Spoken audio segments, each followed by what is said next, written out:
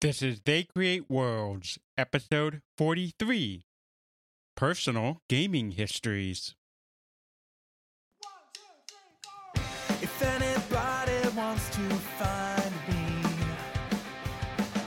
I'll be in the last place you would look. In a place where people used to be, a land that's called reality. You'll find me there. Welcome to They Create Worlds. I'm Jeffrey, and I'm joined by my co-host, Alex. Hello. In this episode, we will reminisce.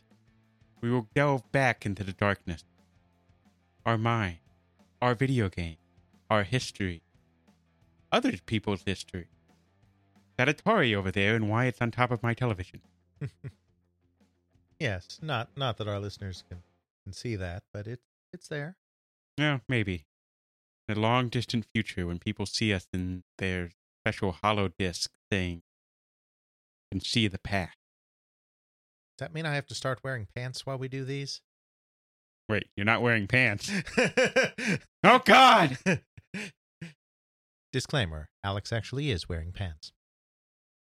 That's right. We thought it would be fun fun for us at least. Might be boring for all of you, I don't know, but fun for us to just kind of go back into our own personal video game histories, kind of talk about how we got involved in these things, what some of our favorites were, and mix in a little history with that. Just a way to stir up some nostalgia, hopefully amongst all you listeners out there, as well as the two of us personally. And This is how we essentially came up with the idea to do They Create Worlds, is us just reminiscing. that's right. So let's reminisce a bit. So Jeff, do you remember the first video game you ever played? Pretty sure I do. Tell the good people. Well, dear listeners, back when I was young, small, innocent, and didn't know any better. You were never innocent. They don't know that. The first time I remember playing a video game is actually one of my cousin's houses when we went back east for New Year's. About what year would this be, give or take? This is not too long after the Nintendo came out. So I want to say 85, 86, maybe 87. They had this little mudroom, almost. I always thought of it as a mudroom, but more like a giant closet with no egress into the outside world. What self-respecting video game player wants to go out into the nice, big, scary world? That's right. In this nice, happy little room were a bunch of pillows, a television on the floor, and a Nintendo Entertainment System. And I had cousins who were verily playing said Nintendo Entertainment System, namely Mario Brothers and Zelda. Super Mario Brothers, I assume. Yes. Because of course there's the Mario Brothers game, and then there's the Super Mario Brothers game. This would be Super Mario Brothers. And it's probably more 87 now that I think about it, because it had the Super Mario Brothers and Duck Hunt combination game Right. cartridge. Yeah. I know this is because that Nintendo I learned and remember as being my first game, I actually do own. My cousin later on in life decided he didn't want video game stuff anymore, knew how much I adored it, and actually, when I was living in Germany, mailed me this giant box with his entire collection, the Nintendo, 2 controllers, the Zapper, the gray Zapper. We don't deal with that orange Zapper in my house. Oh yeah, this is a very early system then, if they had the gray Zapper. Yep. And more video games than you can shake a leg at. But no Rob, no robot. No Rob. It was post Rob, before Orange. Right. Because of course this is something that our listeners that are younger may not realize, but there was a period of time when most toy guns looked incredibly realistic.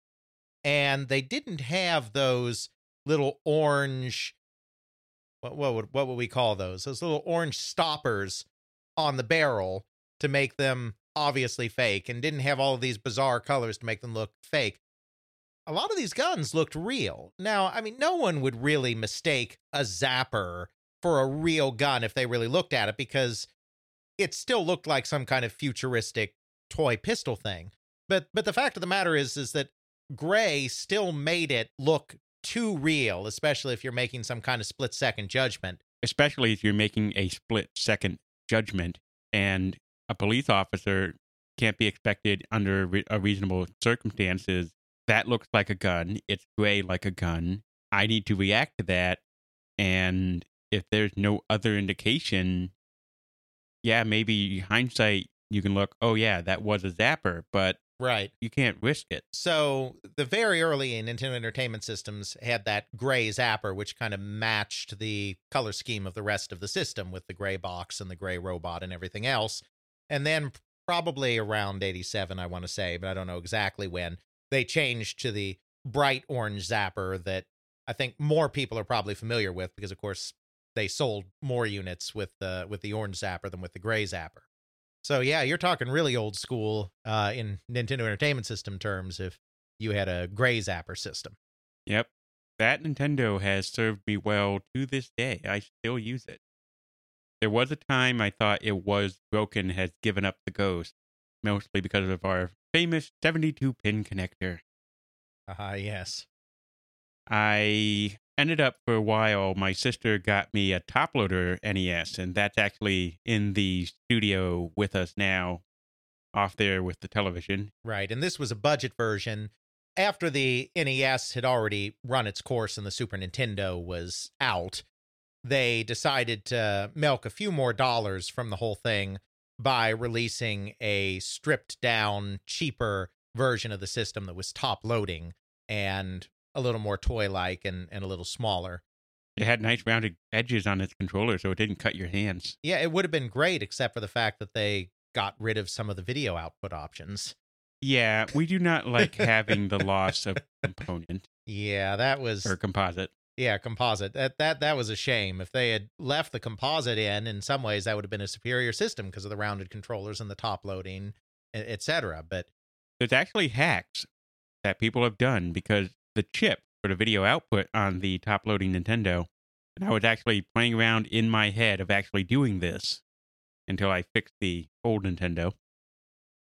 The connection's still there to have that good video output on it, that composite output, and you can bypass the RF output, giving you superior video quality. And there's actually guides online and videos and how-tos, and I think even a few retro kits to do this, but it is complicated. It is time-consuming, and yeah. Because, of course, they didn't change the board, but just by getting rid of those connectors, they could cut the cost of the system even more, and they wanted this version of the NES to be as cheap as they possibly could, because it was past its prime at this point, and they were just trying to milk a few more bucks out of it before completely discontinuing. Yeah. This old Nintendo, the one I learned video games on, I did manage to fix it. I took the 72-pin connector out, rebent all the pins on it in order to make them have a better, tighter hold on the cartridge. I spent a long time cleaning each pin to make sure all the corrosion was removed from it. And then once I got it back in, it didn't work. Then I discovered through some more research, there's actually 2 adjustment screws on the Nintendo that adjust how far down the cartridge is allowed to go. And there's this weird little point. If you ever play with an old Nintendo and you push it down and then it goes back up and then it locks, you may have noticed that there's a little bit of play in there. Right. What those 2 screws do is they set what that play is. And that play dictates how much of when the cartridge is in there, how much of it is pushing against those pins.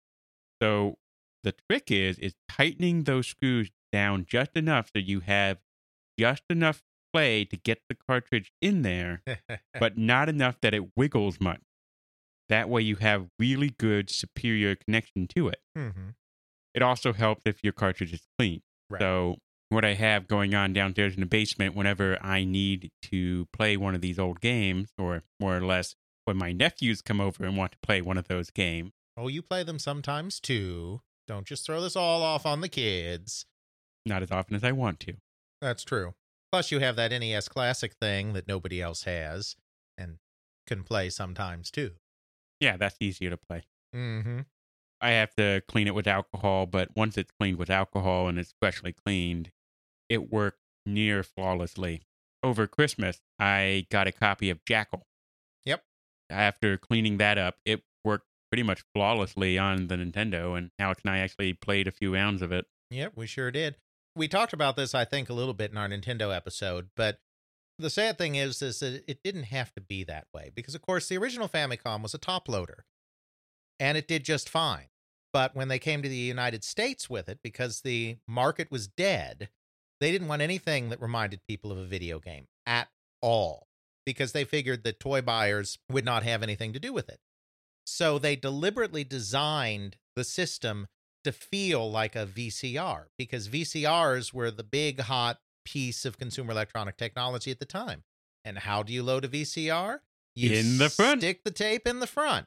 So they came up with this bright idea that we'll make it VCR-like and have it be front-loading instead of top-loading. And that may have been great to sell it to toy buyers, but it was terrible for the connection of the cartridges. And that's why you would have so many times where you would put that cartridge in and then you would either get some gibberish on the screen or you would just get a gray screen kind of flashing at you, is because it was very hard oftentimes to get a solid connection between that 72-pin connector in your NES and that cartridge. And of course, the solution to that is to blow on it, right? No. No, but everybody did. And I really wonder how that became universal. I mean, because obviously this is a time before the internet. This is a time before YouTube. This is a time before people are communicating. But everybody did it. Everywhere blew on the cartridges. Maybe it had something to do with the media that came before it. You had other tape, other cartridges. I'm not sure if blowing on cartridges was a thing with the Atari, or if blowing cartridges had something to do with cassette tape. Yeah, well, I mean, it never was with the Atari, because, of course, the Atari is a top-loading system. You don't have that problem. You had the problem because it was hard to get a solid connection when you're front-loading instead of top-loading. Right.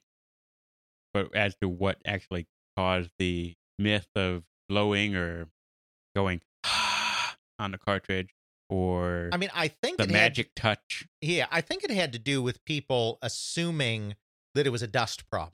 Mm-hmm. That dust was getting into that little groove and interfering with the connection. And so you would blow on it to get the dust out.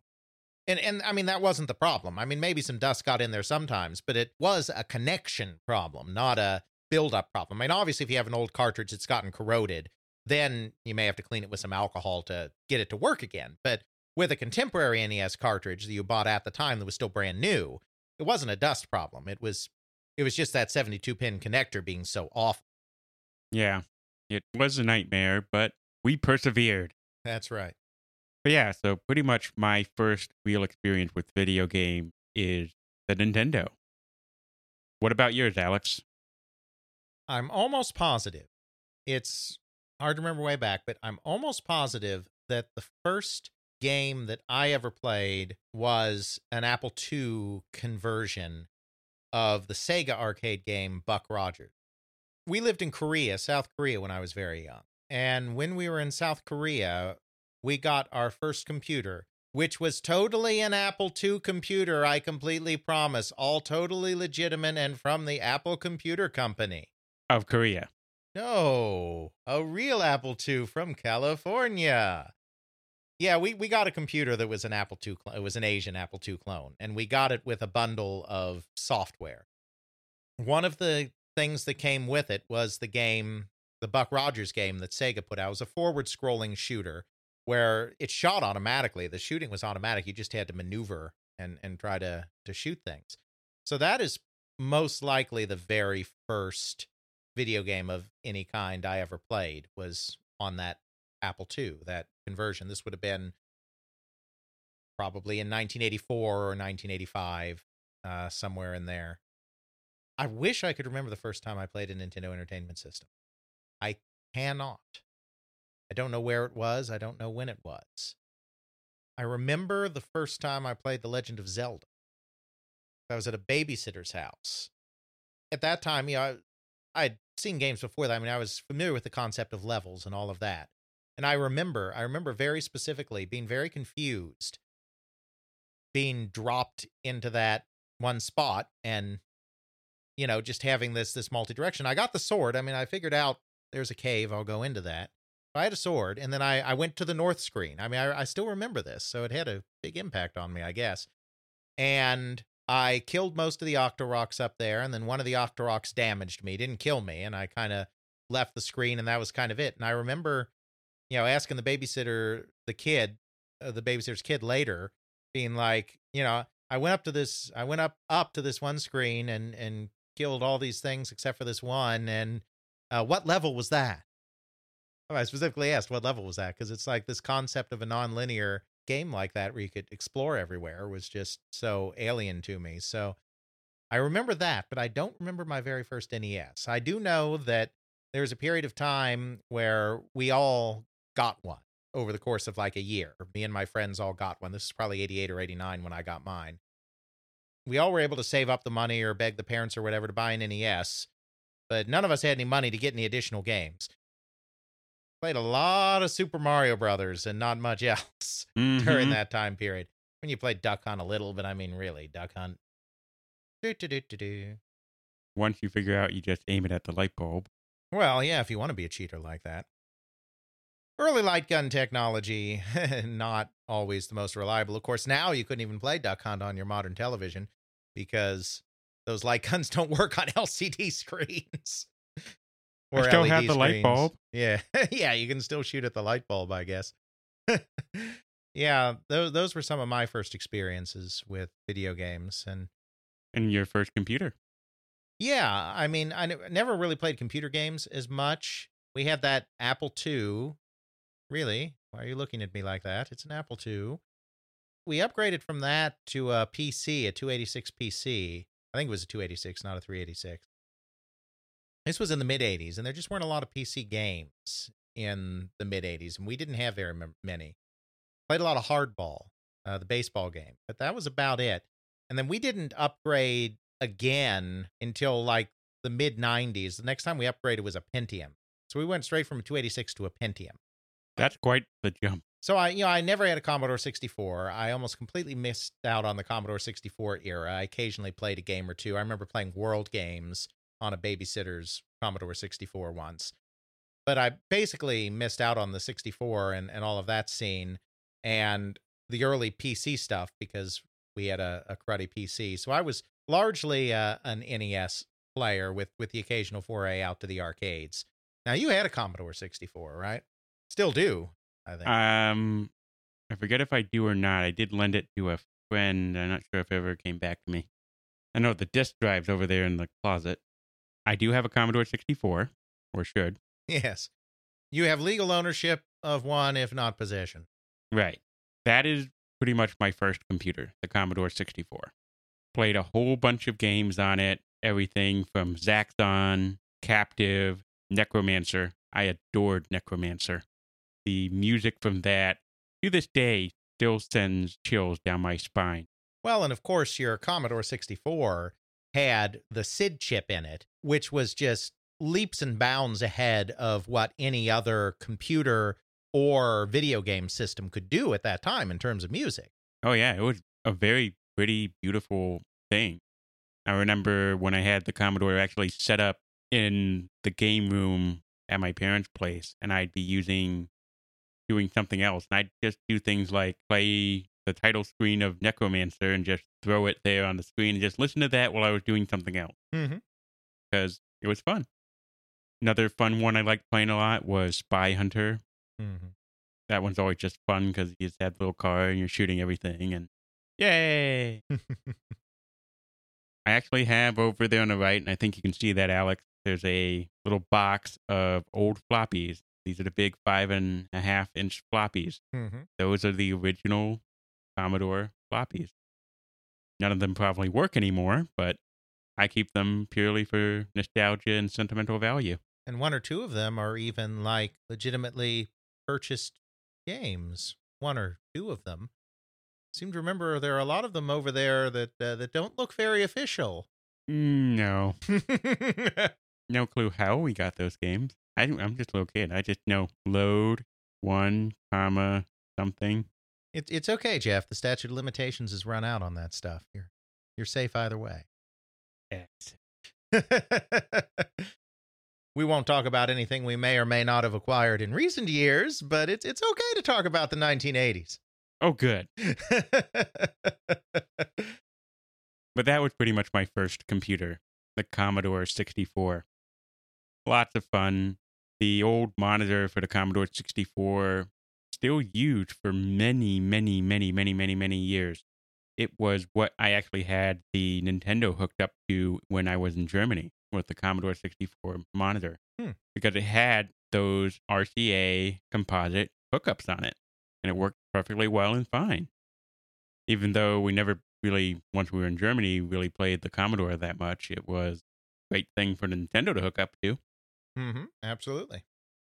The Commodore 64 is where I played Archon, Yes. which is that chess game with combat when the light side and the dark side meet on the field, and whether or not the tile below you is light or dark determines whether or not you are more powerful or not.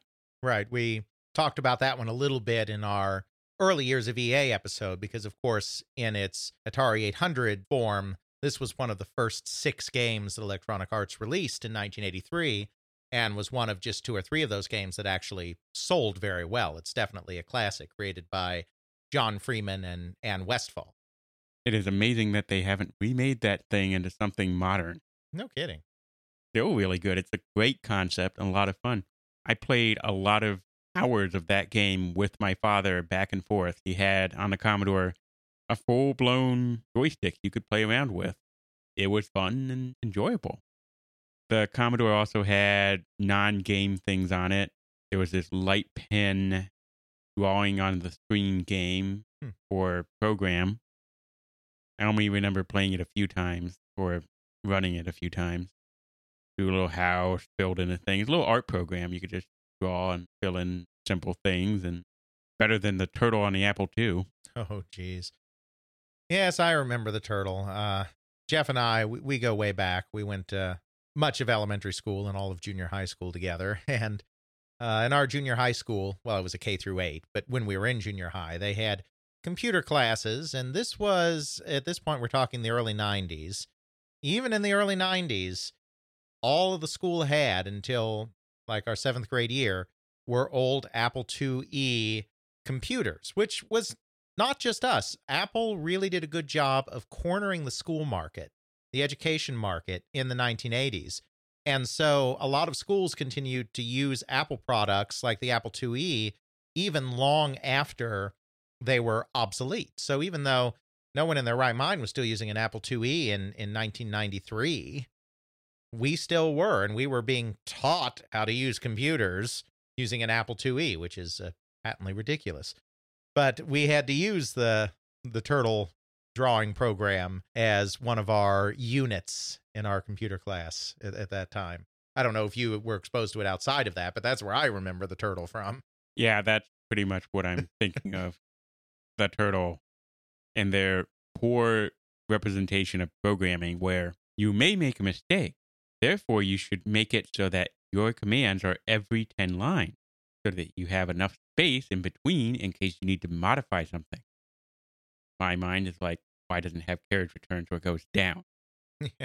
Well, and it was such a primitive program that the backspace key didn't even work. You had to use the delete key, even though the Apple IIe had a backspace key.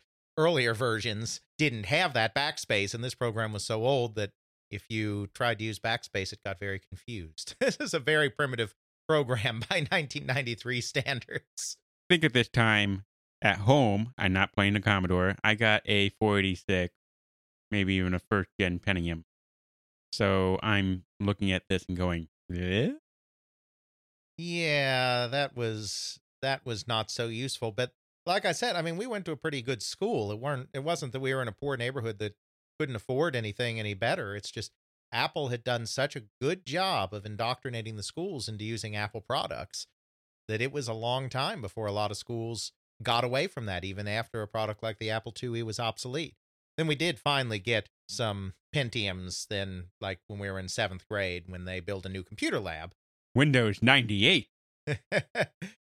No, this is before Windows 98. These are Windows 3.1 machines. No, they were 95, 98. Well, they would have been 95. They weren't 98. Hmm. We graduated from junior high school in 1996. We can do 95. that math. Fine. I try to forget the fact that there is Windows 95 because to this day there is a computer at my work where I have to actually support a Windows 95 system. And I have to dredge up from my dark memories how to make a Windows 95 system work because we need this one Windows 95 system to operate this other machine that is too expensive to replace. Yeah. But we'll try to stay away from talking about this. Is supposed to be a lighthearted episode, Jeff. Lighthearted. I had to think of 95. I don't want to make you cry on a lighthearted episode. That would just be cruel. And that's not really what the listeners are here for. Well, maybe they are. They may all hate us. They may wish that we were crying all the time, but I'm hoping not. We can only know. Right. So, yeah, Apple II. I mean, they had a lot of exposure to Apple IIs in the school. The school that I went to, we moved around a lot. My dad was a DoD employee, not uniform service, but a DoD employee. So we moved around a lot in my early days. The school that I went to in Hawaii had Apple IIs when Apple IIs were still kind of new. I remember fiddling around with those some. Think Quick was the game that was on there. It's it's not an educational game, but I mean, it's a kind of puzzle game for younger individuals. You can't die in it. You go around trying to avoid these worms and collect these pieces of things by manipulating switches to open doors. And if the worm catches you, it eats you, but then you go through this little platforming or something, little routine to get back out of the worm. I mean, you don't die because it's meant for young kids, but that's one I remember playing a lot in school. You know, it's funny at that time, if we had the Oregon Trail, we weren't playing it. Now, I very much remember playing the Oregon Trail in junior high on the Apple IIes. I think for a lot of people that weren't interested in video games or weren't interested in computer games, Oregon Trail is the game that nonetheless everybody played. Oh, yeah, definitely. The big push when we were in school was get past the assignment, always sit at the computer that had Oregon Trail on it. That's right. Otherwise, you are stuck with Lemonade Stand. Yeah, and I mean, it's just a simpler game. Both made by the same company. They were both put out by the Minnesota Educational Computing Consortium, or whatever MECC stands for. Made by two different people. Oregon Trail, of course, didn't start out as an MECC game. It was created by a student teacher who wanted to enliven the unit that he had to teach on Westward Expansion. He was rooming with a couple of student teachers that were math people that knew computers. And so he was putting this board game together to illustrate the journey to the American West. And then his roommates were like, this would make a good computer game. Let's put it on a computer instead. And so that's what they did all the way back in 1971. This is one of the oldest kind of enduring games. I mean, Adventure is a game that endured, but it came out in, 75. Nothing else really, or very little else that's that old as 1971 endured for so long because it remained a staple on computer systems and schools and whatnot into the 90s in updated versions for the PC and everything else. It's still popular today. There's a game on Steam called The Oregon Trail, which is a zombie-based version of it. That's right. It's just a concept that endured so well because it had a little education to it. It had a little challenge to it. And you could shoot pandemic levels of livestock and get ridiculously large levels of meat. Or just shoot all the livestock and leave the meat there. I mean, the point is there was a lot of gratuitous violence on poor defenseless buffalo. Buffalo is food. Something like that. And lots of dysentery, of course. So much dysentery. You lost so many expeditions to dysentery. That's right. So yeah, I mean, that was another early experience, obviously. But I was not doing the PC gaming until really I met you because no, that's not an exaggeration because when you came along, we both moved to this area, both DoD employees / contractor families. So when we both ended up here, where we still are now, though with some jumping around in between, at least on my part, you had a more advanced PC. I don't know if it was 386. Yeah, it was the 386 at this time. Yeah, mine had to have been a 286. I think it was. You had a 286. I actually built a 286 later on to learn about computers, but our primary family computer was a 386 in this giant metal box, which then got upgraded to a 486. 66 megahertz 486. But on the 386, you had this really cool game called SimCity. Ah, yes. No one played that game. And I remember thinking that was really cool. And then later in our Super Nintendo games, I bought the SimCity version for the Super Nintendo. And I spent a lot of Saturday mornings, like just sitting there building residential units and commercial units and industrial units. And it's fun. Yeah, I had a great liking for SimCity. And that was you that introduced me to that one.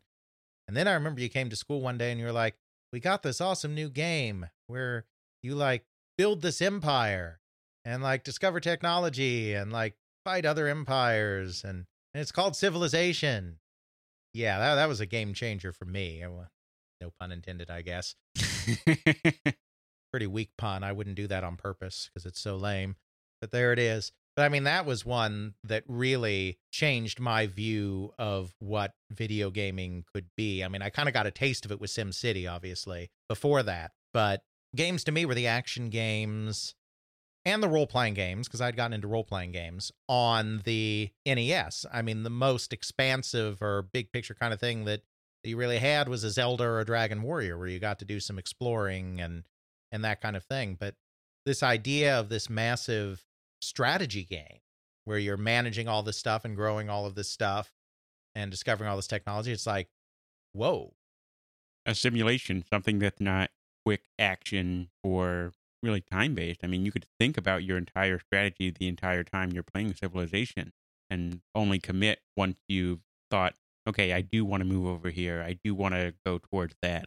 And it's interesting because it was originally going to be in real time. It was going to be very much like SimCity. Sid Meier was very, very impressed by SimCity, as so many people were. And so his original conception of the game was that you were going to do kind of SimCity on a global scale. So instead of building a residential district here and watching houses pop up on it, and a commercial district here, watching a shopping mall come up on it, you would zone this area for farming and this area for this and this area for that. And then over time, the map would develop as that was going on. And he found that just wasn't rewarding. It was too abstract. It was too removed because you didn't have direct control over what was going on. And it was kind of too slow for anything to get going because you spend all your time waiting for stuff to develop. And that's when they hit on doing it turn-based instead. Obviously, it had that just one more turn kind of quality to it because you always have 5 or 6 different things going on, one of which is always just a turn or two away from fruition. So you're always like, on one more turn, that battleship's going to be built, and then I can go do this invasion, or in one more turn, I'm going to have this technology, and I'll finally be able to build that. And it's like, so I just want to see that through. But you've always got, about 6 things going on. So you've always got something that's just a turn or two away from happening. And God help you if you were fighting Gandhi. Yeah, Gandhi did like his nuclear weapons. It's interesting. Sid Meier gave a talk recently at the GDC, Game Developers Conference, a classic game postmortem on Civilization. He used that as an example of something where a person's experience shapes their perception of events. What he means by that is that it's so incongruous that a peaceful person like Gandhi would use nuclear weapons that all it took was someone seeing that once or twice and it suddenly became ingrained in their head that Gandhi is the nuclear madman. He's actually wrong, because it was discovered a few years ago that there actually is a bug that does this, because the way it works is the AI has different levels of aggressiveness on a number-based system. Gandhi was the only one, I think the only one, that started a level lower on the scale than any of the other rulers, because Gandhi is historically a pacifist. government changes could also affect the aggressiveness level of the AI. So if you chose democracy, if the computer opponent chose democracy as their government, it lowered their aggressiveness by 2. Problem is that Gandhi started lower than everyone else. So Gandhi started at like a 2 or a 1. I forget whether it flips at 1 or 0. Then if he took democracy, it would flip him down, in either to 0 to negative numbers, probably to negative numbers, because everything in computer science counts from 0, not from 1. It would flip him into negative numbers, and that would cause a glitch that would take his aggressiveness up to 10. So Gandhi actually was ridiculously aggressive under certain circumstances because of a bug in the software. Gotta work on those bound checkings. Pretty much. And obviously this is a period of time when game testing wasn't quite as sophisticated as it is today. By the early 90s, games companies normally did have some level of QA. But QA was still very primitive at that time, so you weren't necessarily going to find all these fiddly little bugs, especially in something as complicated as a civilization. And there's no internet, so what patch? Pretty much. So why were you getting all of these big, fancy, adult-like games? Were your parents at all interested in computer games, video games? My dad was, I think. Mm-hmm. And I think he really got them more for probably one of those concepts of if my son or kids get an interest in computers, and how do we get them interested in computers if they have something they want to do on the computer? And to an extent, that is true. I mean, what he encouraged me to do is if I broke it, I fixed it. So I broke the computer a lot. Oh, dear. Not intentionally. Sure. Eventually, when I did have my own computer in my own room, I had a problem where the system had to be reinstalled because of something or other every week until I figured out the hardware that's broken that's causing that. There's one time I was playing Tribes, and in the middle of a match, all of a sudden I get the click of death. The click of death, for those who don't know, is when a hard drive does a click, which is the head has decided it has lost its mind and it's just hitting the top of the platter. You are not getting anything off of that hard drive ever again. Yeah, because I love to use 6 gigabyte hard drive. I love it. Use. For people that don't know what a hard drive actually is, a hard drive is a form of magnetic media where it's disk shape. It's a disk, and electrical impulses magnetize and demagnetize areas of that disk to create the ones and zeros, that ons and offs that form the binary code. And so you have an electrical head that can read those pulses and determine where the ones or zeros are, and that's how it reads the disk. The way it keeps from scratching normally, there's actually what's called the boundary layer. These disks, while they're spinning, naturally create this layer of air that keeps the head from actually hitting the disk. It's called an air bearing. Mm-hmm. If that starts to fall apart and the read write head makes contact with those spinning disks, then it starts scratching those spinning disks, and then those spinning disks don't read so good no more. They don't have, because they don't have that outer magnetized layer anymore that can store this information. Yeah. I needed a new hard drive then. We had to go on a special road trip. And I got supercharged up to a 10 gigabyte hard drive. Wow. I remember our first hard drive. I can't remember. We might have had a computer that came with a little one, but our first hard drive I remember was a 540 megabyte hard drive. That was the first one we had, which felt so huge when I got it. I could put all my programs on it because the programs weren't that big at the time. But of course, hard drive space, as you get bigger hard drives, you get bigger programs to go on those hard drives. Oh, yeah. It's one of those things.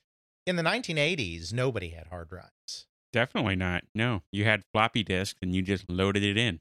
Because hard drives were way too expensive. They existed. IBM invented the first hard drive back in the late 50s for their mainframes, obviously.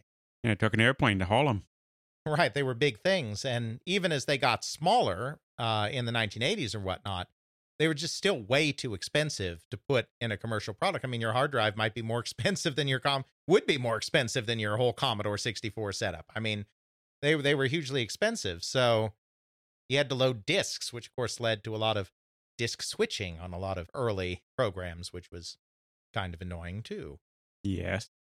Yeah, there's so many luxuries on computers today that easy to think that they may have just always been there, because computers have changed so little in the last 20 years. Now, I'm just talking about basic configurations of computers. Obviously, components are getting more advanced and operating systems are getting more advanced and all of that, but just The layout, the way the hardware works. If you're old and really nostalgic like me, there's this thing called Silver RAM. Silver RAM does not go in nicely like modern RAM. It has these little annoying pins that you have to depress, and it hurts my hand every time I have to. Jumper pin. I'm not sure if they're jumper pins or not. It's part of the latches that hold the thing in. Oh, okay. Those things were always a pain to take in and out. The way power supplies in 286s and below work, there's a special, it doesn't have a standard ATX plug-up interface. It is this two white power things that go on little headers, and if you flip them around, you fried a motherboard. I may have fried a motherboard. When we had our Pentium, we would update it occasionally. We put more RAM in once. We put in a higher quality CD-ROM drive once. Put in a Jazz drive. Remember Jazz drive? Oh, yeah. There was not a single hardware installation that went smoothly all according to plan. My poor father would end up having to spend a couple of hours just getting a new piece of hardware to work, to get it in placed in the computer right and get the drivers installed right, because this is, pre-Windows 95, which means nothing is plug and play. Now it's just you have a slot. Today it's PCI or PCI Express, used to be AGP, a few other older things than that. And you plug into that slot, and then Windows 95 automatically detects it and finds and installs the right driver, unless it's a printer, because printers are evil. They're the devil. That's right. But for the hardware you're putting in your computer, your graphics cards, your CD-ROM drives, etc., sound cards, it all just is literally plug and play. And pre-Windows 95, there was not anything plug and play about hardware. You had what I like to call IRQ hell. We do not like IRQ hell. IRQ stands for interrupt request. On a computer, you have the processor. I'm doing things. You have devices. I'm a video card. I'm the sound card. And the video card and the sound card need to play my game. Oh, right. We need to include Mr. Hard Drive in there, too. Yes. So we have Mr. Hard Drive, the sound card, and the video card all wanting to play with Mr. CPU. Mr. CPU is everyone's bestest friend. However, Mr. CPU is so busy, he has to just go, all right, I'm too fast for any of you kids. Let me know when the stuff comes. Let me know when the stuff comes. Bring it. Bring it. Well, interrupts are what allow different things on the computer to say, hey, I'm ready for you to do things now. We're doing stuff. Interrupts are really how you try and get all the multiple devices on a computer to work so that you can just sort of be like, okay, you're off doing something. You're off doing something. When you're done, raise an interrupt request and say, hey, we're going to continue on. But Jeff, that's no big deal. My operating system takes care of that for me and assigns all the IRQs to my various devices. That's on a modern operating system, kids. In DOS land, if you wanted to do fancy things like have a sound card or have a video card or anything. Mostly sound cards, because back then video cards were a lot less common in the pre-Windows 95 days. You had to specifically make sure that the interrupt request for the sound card did not conflict with anything else on the system. This is further complicated by video game manufacturers. Back in the day, video game manufacturers just said, I want to play a sound card. There's apparently no drivers for sound card. What sound cards are out there? Well, Creative, Yamaha, Roland, Gravis. InSonic. Yeah. but we're only going to pick like 3 of those people. Yes. So I'm going to say that. And, on my computer, this IRQ is not used for this IRQ is free. This IRQ is free. These are used by other stuff. So I'm not going to even bother to program them. But that's not necessarily how it is on my system. So in IRQ hell, you go, okay, what did the system assign the sound card? 5. Great. Does the program actually allow me to access 5? No. Crap. Okay. Set it to, can I change it to something? No. Great. Now I have to take the case off, move it to a different slot. Okay. What slot is that? 7. Fantastic. Does the game allow 7? Yes. Great. What do you mean I have to set other little variables with this sound card? Okay. Does this 200 by whatever work? No. What about this one? No. That one? No. Okay. Let's try a different interrupt request. Take it to a different slot. Okay. What's that one? That's 11. Fine. Does the program handle 11? Great. Let's go through those weird numbers again. Okay, that one doesn't work. That one worked. Great. We have sound. Fantastic. I want a joystick. What do you mean it programmed only to use interrupt request 11? I'm going to take a nap. That's right. I don't know how many games that I would buy and try to set up the sound and start the game, and there's just no sound. Most of them. You for sound in particular, it was a complete and utter nightmare. Yeah. I know we sound like a couple of grumpy old men, and meanwhile, the people that started computing in the late 1970s or in the 1980s are like, back in my day, we got a blinking cursor, and we had to write a basic program even to get our games to run. And it's like, okay, fair enough. We did not live through that. I mean, we were alive, but we didn't have to bother with that so much. And yes, that was even harder. But we have our 1990s PC trauma, and, that's just as valid, man. Just as valid. We're taking it and running. Yeah. So, I never really played computer games, like I said, in the 1980s. But once we finally got our Pentium, then really, really got into computer games. I was playing my Super Nintendo as well, particularly role-playing games. But I think the games I remember most fondly then are kind of the PC games. And, SimCity and Civilization, those were a couple of first two. Actually, Civilization I actually bought for the old 286. I had that one on 5 1/4 floppies. It worked. It was old enough. It would work. The first game after that really, after Civilization, that was really great was this game called Dune 2. Oh, yes, that one. Real-time strategy game. The first real-time strategy game, kind of by the full definition of what we think of as an RTS today. There were strategy games before Dune 2 that had real-time elements to them. But this is the first one that kind of brought it all together in one package, where combat's in real time, and you build bases, and your bases build units, and you go out and fight with those units, and you harvest resources, in this case, the spice melange, in order to build those units, etc. That game just looked so cool because it had pretty good graphics for the time and had all this great real-time action, and I wanted to play it so much. Only one person had it, and that one person's father decided that summer to completely lose his mind. Tell the people about the cruelty we had to live with, Jeff. If it was nice out, we had to play outside. And he's listening, by the way. He'll be listening, by the way, so he'll hear this. He'll know the pain he caused. Sorry, Dad. I exaggerate, of course, for comedic effect. But yeah, Dune 2 was a really fun game. It had a lot of interesting elements to it. It also had one of our favorite things we love in PC games, copy protection. That's right.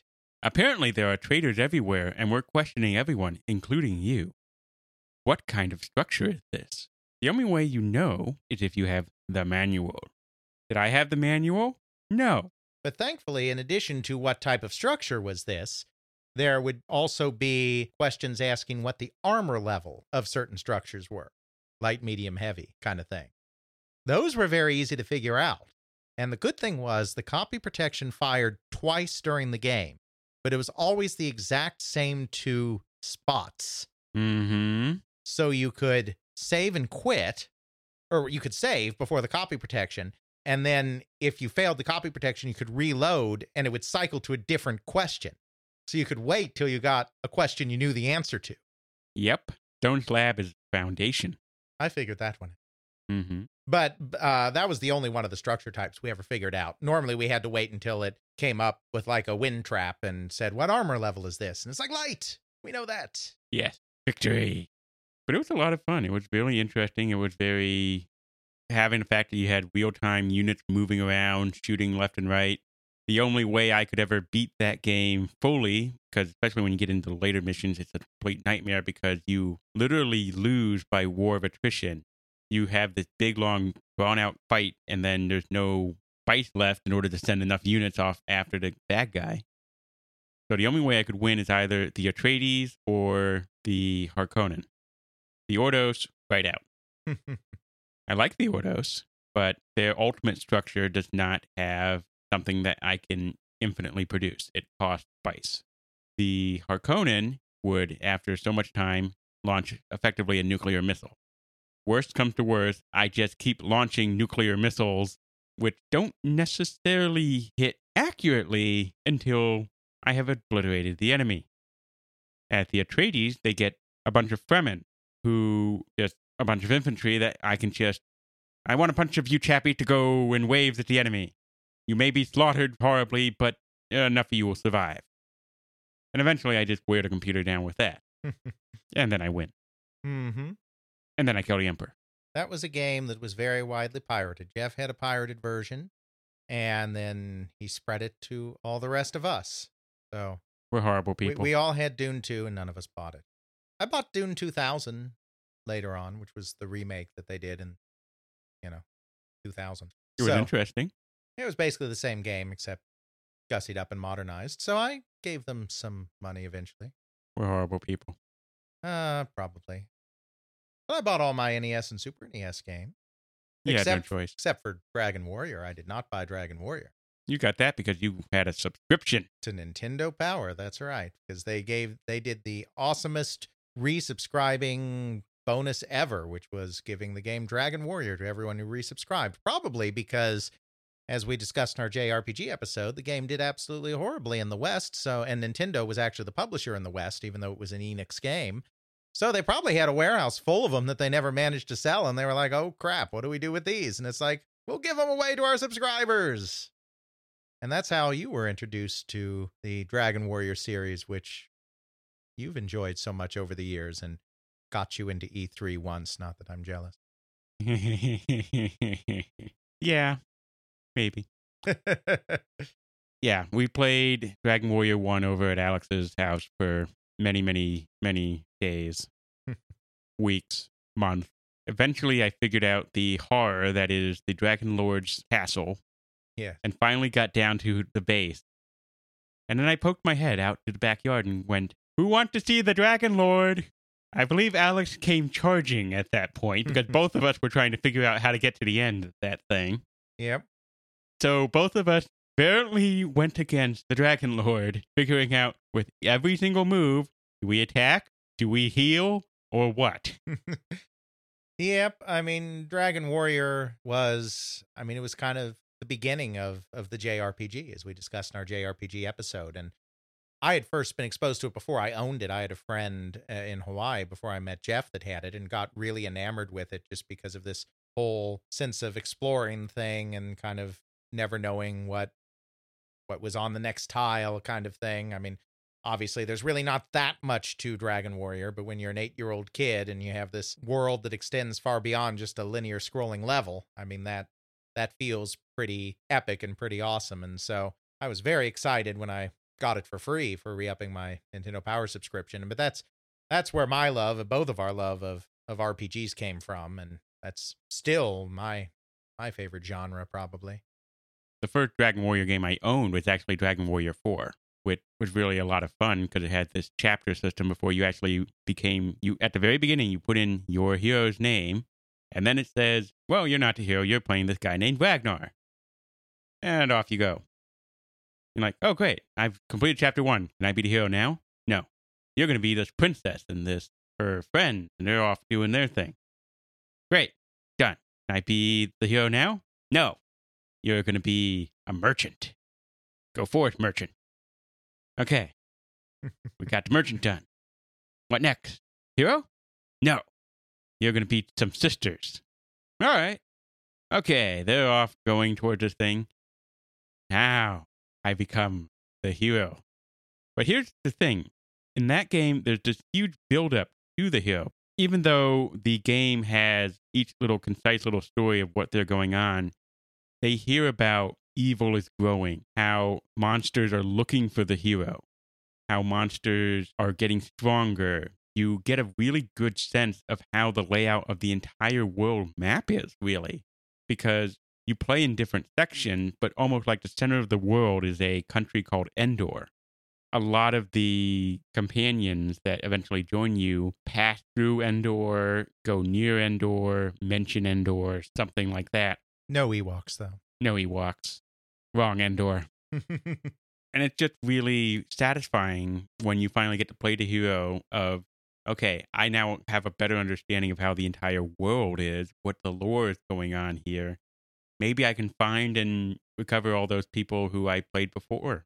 That's effectively what happens in Chapter 5 is you start off alone after your village gets attacked by monsters and your childhood friend sacrifices herself to save you from the monsters, which is kind of tragic, really, especially for a little kid. It's like, hey, you're playing there, you're back and forth, you're playing games with your friend, your teacher's going to teach you this really awesome spell after lunch, you take your lunch to your dad, and then all of a sudden, the village is under attack. And of course, you know from earlier in the game that the monsters are looking for the hero because there are multiple references to the monsters abducting, kidnapping children in out-of-the-way places of the world, trying desperately to find the hero before he comes into his powers. Yep. It's really an interestingly put-together game, and it's really something that stuck with me. Though overall, in the entire Dragon Warrior franchise, my favorite is actually Dragon Quest V, which has a little bit of the same sort of tragic feel to it, which I call the 3 generations of this family that's pretty much abused by evil, and they decide eventually to come have some word with said evil about mistreatment of the family. That's right. A game where your initial hero is not the hero, it's his child that is the hero. Yeah. Not even his child yet. You start off in the first part of the game, you're traveling with your father, the person you play. You're traveling with your father, you go around and he's looking for something. You're not really sure what. And then through a series of events, you get captured by monsters and they threaten to effectively kill you unless your father surrenders. Your father surrenders and is killed himself, and then you get put into slavery. So your father's dead by the hands of these monsters that have been trying to achieve something. You grow up in slavery, and then you get out of slavery. You go out into the world and start exploring a bit. You discover some of your old friends from when you were a kid and your father was traveling. You eventually get married, and you discover that your father wasn't just a traveler. He was a king of a country whose wife was kidnapped just after she gave birth. So you're like, well, crap. I need to go avenge mom. Yep.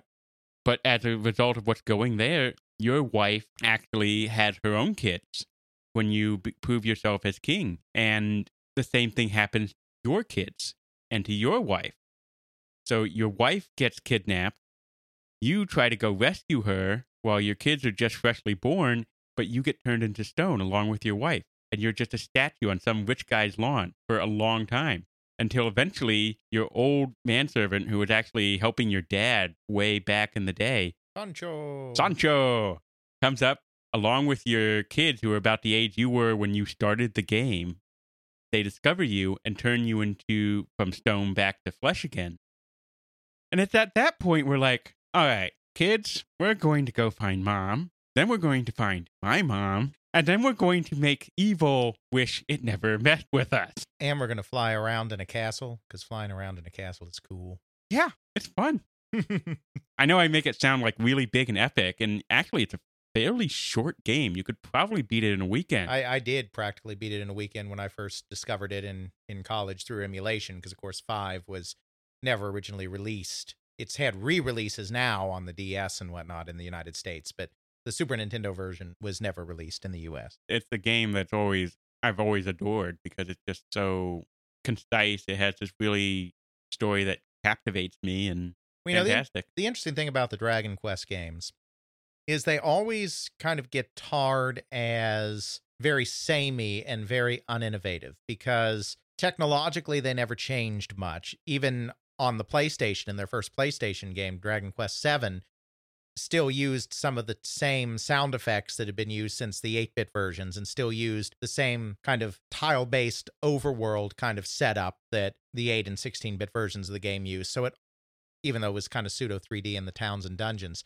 and it was always kind of, you're always the hero, even if there's some variation, like it's your kid or you start playing these other characters first. And there's always a demon lord, and it's town, dungeon, town, dungeon, town, dungeon, town, dungeon, demon lord, win. It kind of got tarred with this idea that it's a very uninnovative game, but I think narratively, it often took more interesting leaps. I think each game kind of did a little more than the one before it to kind of explore narrative aspects. And it makes sense because Yuji Horii, who created the series, he was a writer. He was not a computer guy. He just was the planner of the games. There were different people that did the programming on those games. So I think it kind of befits his writer sensibility that it's really the narrative where those games took more risks than, say, a Final Fantasy, which certainly took some narrative risks too, but Final Fantasy was more well known for reinventing its gameplay systems and whatnot in each game. Yeah, definitely. If you take a look at Final Fantasy in the States here, at least, you had Final Fantasy 1, 8-bit, first thing, run around, do things. There's not much in the way of story. Some of the story is completely random, and it's like, oh, and by the way, now that you've explored these 4 orbs, you have to go back in time, because really it was this thing that did everything. And it's like, what? Yeah, it's not really well explained. That has nothing to do with what just happened. Yeah, it's a little weird. I think some of the remakes of the original game help with the story and explain what's actually going on. So some of it could have been lost in translation. Well, but, Final Fantasy's kind of always done this. Final Fantasy has a tradition almost of the last-minute boss introduction, where it's like, all along, this has been the big bad, and then, psych! Now there's this bigger bad. I mean, Final Fantasy IV did it. I mean, Zeromus comes out of nowhere, essentially. By the way, true. The real boss is the manifestation of all hatred living in the center of the moon. Like, okay. Not Golbez, who you've been fighting the entire time and had this really nice back and forth with. Yeah. Golbez used to be a good knight until... About that. So, I mean... Then you get 6. Yeah, now 6 is narratively, certainly, just about the most interesting and awesome one. And of course, the thing with that one is they really had a goal with that one of, we don't want a protagonist. We want to make a game where every playable character could be considered the protagonist. And so that's what they did. I mean, you could kind of, in the first part of the game, say that Terra's the protagonist, but then not really, because she spends various times away from the party. And in the Light World, when she discovers her half-Esper self, she flies off and you have to find her. And then in a lot of the world of Ruin, she's not the main character. So, I mean, Terra's not really the main character. Celis gets a big moment in the sun. All of the characters have some kind of interesting backstory, except for the 2 hidden characters, Umaro and Gogo, because they're little bonus Easter egg characters, essentially. And Mog doesn't really have any story, but, that's because he's a mogul. What do they have to be angsty about anyway? They're furry. That's true, they are. That's the interesting thing about 6, is that you have this group of characters where any one of them could be the star of the game, essentially. And that was very deliberate. That was a conscious design decision. Then there was 7. Yeah, you don't like 7. No, I'm fine with 7. It's 8 I hate. Well, everybody hates 8. It's not good. I think with 7, my biggest problem is that I don't think it's worth the same acclaim that a lot of nerds tend to attribute to it. I don't think the 7 story is as good as 6's story, but that's my personal opinion. Yeah, I mean, I think the overarching story of 7 is very interesting and has some good subtleties to it, but certainly the story of 6 is more expansive in that it has a lot of compelling stuff going on with so many members of the main cast, whereas I don't think some of the side stories of the other characters in 7 are necessarily as compelling as the side stories of the characters in 6. Yeah, 7 definitely has that whole protagonist. You got Cloud. He's pretty much there all the time. Yeah, except for the one period where he goes crazy, but Yeah, it's brief. it happens. Plus, it has the dramatic death scene. Spoiler alert. Sephiroth kills Aerith. Though it's actually kind of Genova that does it. It's complicated. Then there's a little plot twist like that, and I just go, what? Yeah, the plot's a bit convoluted and has a couple of not plot holes necessarily, but areas where the plot isn't fully explained very well. And as someone who really likes the story, I'm playing more RPGs for the story, and that's why I like Dragon Quest over Final Fantasy, is because it may be simplistic in the fact that, yes, it's you going off against the Demon Lord overall. It's not so much as the start and the destination, but the journey itself and the story of the journey itself to that spot. I know I'm going to take out the Demon Lord. Fine, I've done that 16 bazillion times. It's the story to the Demon Lord that I find most compelling, the characters that are brought in. When you had the story in Dragon Quest VIII, the entire thing dealing with Angelo and his upbringing at an abbey where he's abused because he's an orphan. Mm-hmm. The story behind that, bringing him in, why does he fight? Why does he have this big rivalry with his brother, effectively? It's just compelling more in a way, and I can follow and understand the plot. It's character development as opposed to more esoteric, weird gods, creatures, changing things, which is what more Final Fantasy VII and a lot of the later Final Fantasy stories have been, at least in my mind and experience. Sure, absolutely. In terms of PC games, I mean, that's what I was really playing on consoles, and that's what you were really playing on consoles too. In terms of PC games, other than those strategy games we talked about, for me, it was all about the point-and-click adventure games and the space simulator games. Wing Commander, X-Wing, TIE Fighter. That's where I got the most of my enjoyment. And really, LucasArts in general, I guess, because LucasArts had the best point-and-click adventure games, and they had the best space sims in TIE Fighter especially. Played so much TIE Fighter. TIE Fighter was awesome. Yeah. So awesome. It would never felt so good to be evil. That's right. And it had a nice plot. I mean, it had a plot that allowed you to largely kind of be a good guy, even within this bad organization. They kind of made a decision, I think, probably deliberately, to have a lot of what you were doing be focused on Imperial infighting. I mean, you did fight the rebellion some, but most of your missions were either bringing peace to civil wars or taking out pirate gangs or being involved in dealing with rogue Imperial factions. You kind of got to be the good guy, even though you were playing the bad guys. And you even had Thrawn. You did. Now, I would have been just as happy blowing up Rebel scum. I mean, got to bring order to that galaxy. And nothing says it better than the Emperor's iron fist. That's right. But it was interesting that they kind of allowed you to play the hero, even though it was kind of villainous. And it was just so Star Wars, which was great. I mean, there'd been Star Wars games before. There'd been a Star Wars game on the NES, and there were the Super Star Wars trilogy on the Super Nintendo that was for masochists only. Yeah. So we knew someone who beat Super Empire Strikes Back. He had no soul. Probably not. Probably true. So, I mean, those games weren't really that fun a way of being immersed in the Star Wars galaxy. But then a game like X-Wing comes along. Suddenly you can feel like you're in the Star Wars universe and all of these X-Wing dogfights and whatnot. And that was pretty cool. But I mean, X-Wing is a very limited game compared to TIE Fighter, because TIE Fighter got more complex mission structures going. They had more action-packed battles and more ships on the screen at once and all of that kind of thing. X-Wing was very limited compared to TIE Fighter. So it wasn't just that it was awesome flying for the Empire. It's just that that game was so much more sophisticated than X-Wing that it was a lot more fun to play. A lot of fun. Specifically got a joystick to play that game. Yeah, I mean, that's another thing that's hard to remember today, and I've kind of touched on this in previous episodes, but in the 1980s in the United States, when a lot of your computer gaming crowd was an older, more affluent, more sophisticated crowd. Contrast with the British market where you had still a lot of teenagers playing arcade type games. Not that they weren't sophisticated people, but they were younger people. Military simulations were one of the huge genres. Military simulations could sell hundreds of thousands of copies, which on a computer platform at that time was a big deal. A flight stick style joystick was a very common and very standard peripheral that you would have as part of a PC gaming rig.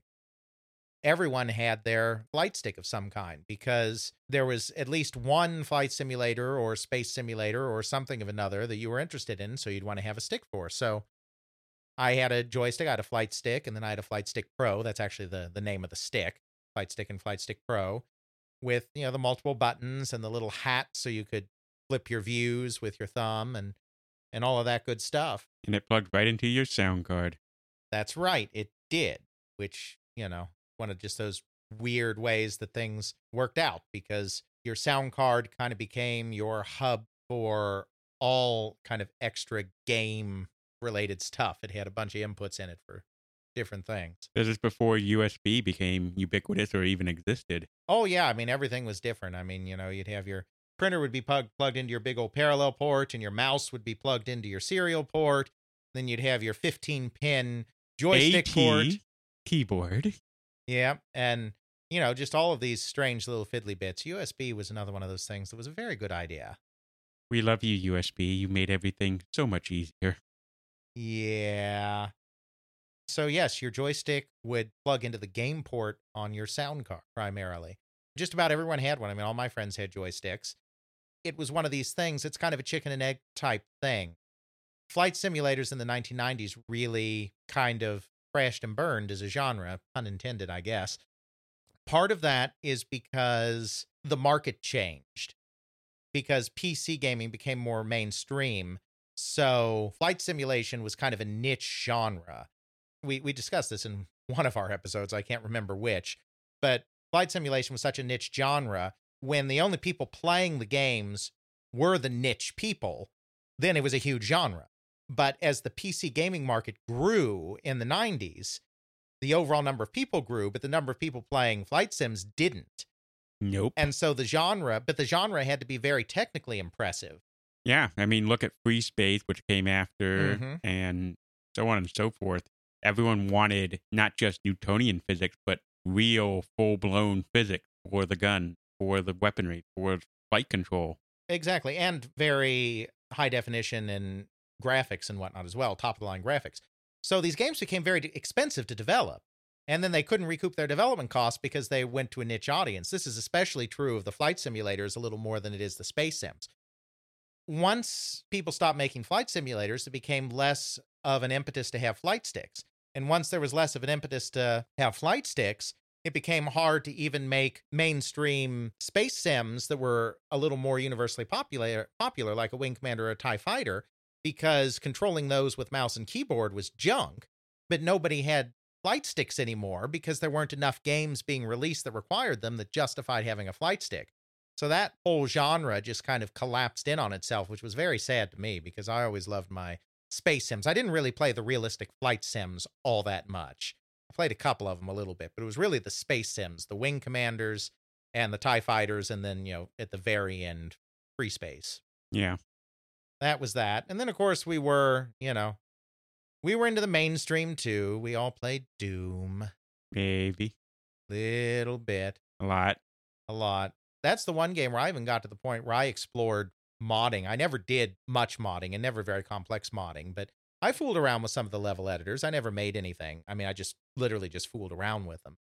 You know, I would import some graphical mods, or there was the sound mod that had NBA Jam announcer sounds whenever you killed an enemy. So, you know, you'd shoot someone with a shotgun and it'd be another nail in the coffin.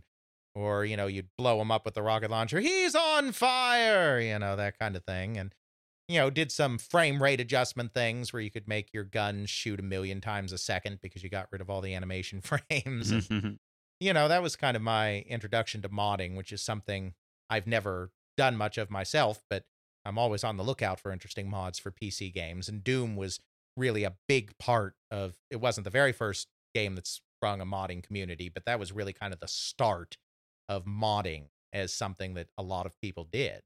It's also one of the first games, I think, at least for me, I'm not sure for you, that either of us actually played as a network together. That's true.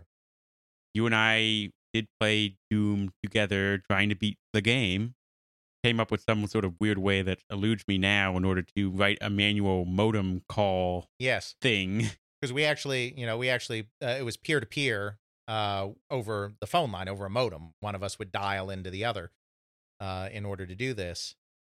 Of course, the other fun thing is, all the LAN parties that we had in the late 90s. Oh, yes, those things. My dad, he did encourage me with the whole computer thing, and he was good with it himself. He actually would take some computers from his work over the weekend and bring them on home along with some basic networking stuff. And this is before Twisted Pair, that plastic thing that plugs into your computer. Yeah, there's a time before that. There's actually a time before what I'm going to talk about, but what I had at the time. It's called thin-based Ethernet, or thin coaxial Ethernet. It's very slow. It's very interesting. If there's any kink anywhere of the wire, everyone loses network connection. Yeah. Everyone becomes sad when that happens. So every computer needs to have a network card. They need to have that coaxial hook on it. And it needs to have these terminators on the end that pretty much have an infinite resistance on it. So it looks like the signal goes off into the nether. Because if you don't put that on, then somehow it reflects back and there's nightmarish horror. We actually had that little network for quite a long time. It originally spanned the entire house. Then it only went from the downstairs to my bedroom up above so that my computer could connect in, and we already had the coax there, so we didn't have to bother running a Ethernet line, an actual Twisted Pair Ethernet line. But yeah, setting that up allowed us to do such fun games as Warcraft 2 and StarCraft. That's right. 8 computers all in one house. Fun times, man. Fun times. And I remember, like you said, about how networking was more complicated. I mean, I remember that it would take a couple of hours for Jeff's dad to get these all set up, and they'd come online one at a time. Like maybe when he first set it up, let's say 3 or 4 of them would all recognize each other immediately. Mm-hmm. But then he'd have to go through one by one to get all of those other computers to finally realize that, hey, you're on a network. Yep. Because these were not computers that we would bring them in just for these. They didn't have 8 computers just lying around their house. No. We would bring these in special for these LAN parties, and then hook them all up and have these 4-on-4 or 4-on-3 StarCraft games and Warcraft games. That was fun until it got to the point that our friend Chris could build Protoss carriers and with full complements of fighters in like 10 minutes. And then no one else could win anymore. I'm sure a champion player could have beaten him, but we weren't champion players. So once he got to the point where he could have like 8 fully stocked Protoss carriers in like 10 or 15 minutes, it's like, that was the end of StarCraft, really. Yeah, but it was fun. It was fun. It was a lot of fun.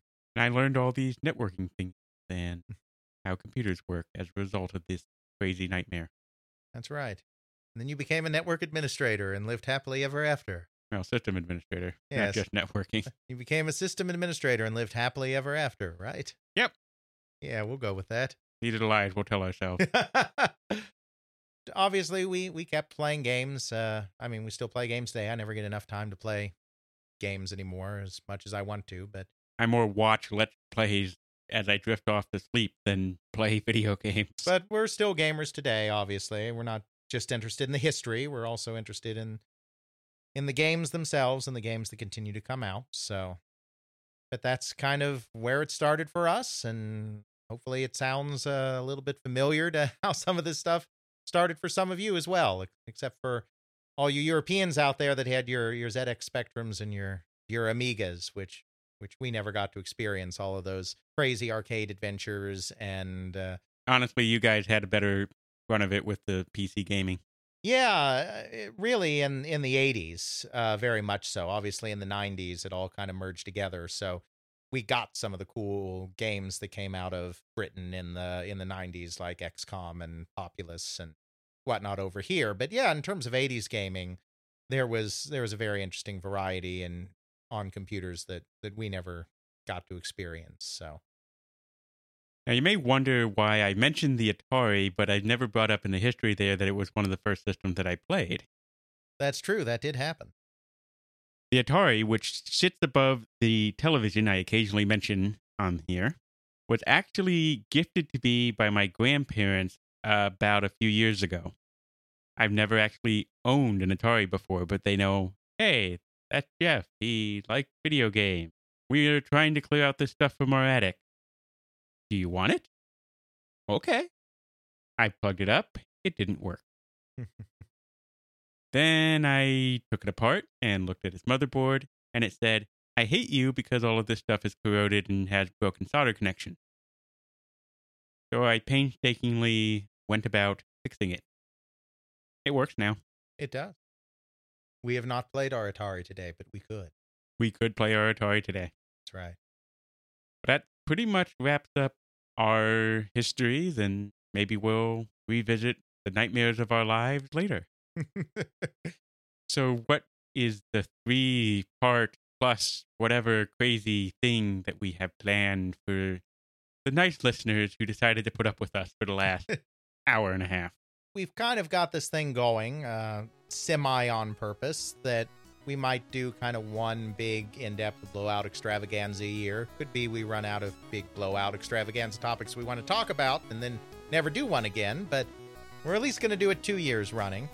We're going to take a really in-depth look at the early history of Syzygy Atari, from its founding and some of the history of the founders before that, up through the sale to Jack Tramiel in 1984.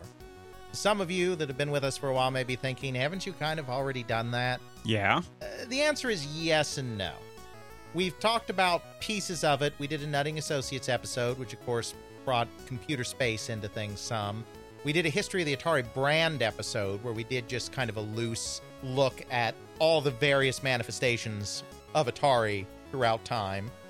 Certainly, you can't do a big 3-part Crash episode without spending a good deal of time with what's going on at Atari. So we have talked about bits and pieces of this, and I've put out some theories on this or that, why this or that happened. But in the meantime, I've been able to do a lot more interviews with individuals that were there. I've talked to Ray Kassar now, who was the CEO of the company in its heyday. I've talked to Dennis Groth, who was the CFO of the company during the same period.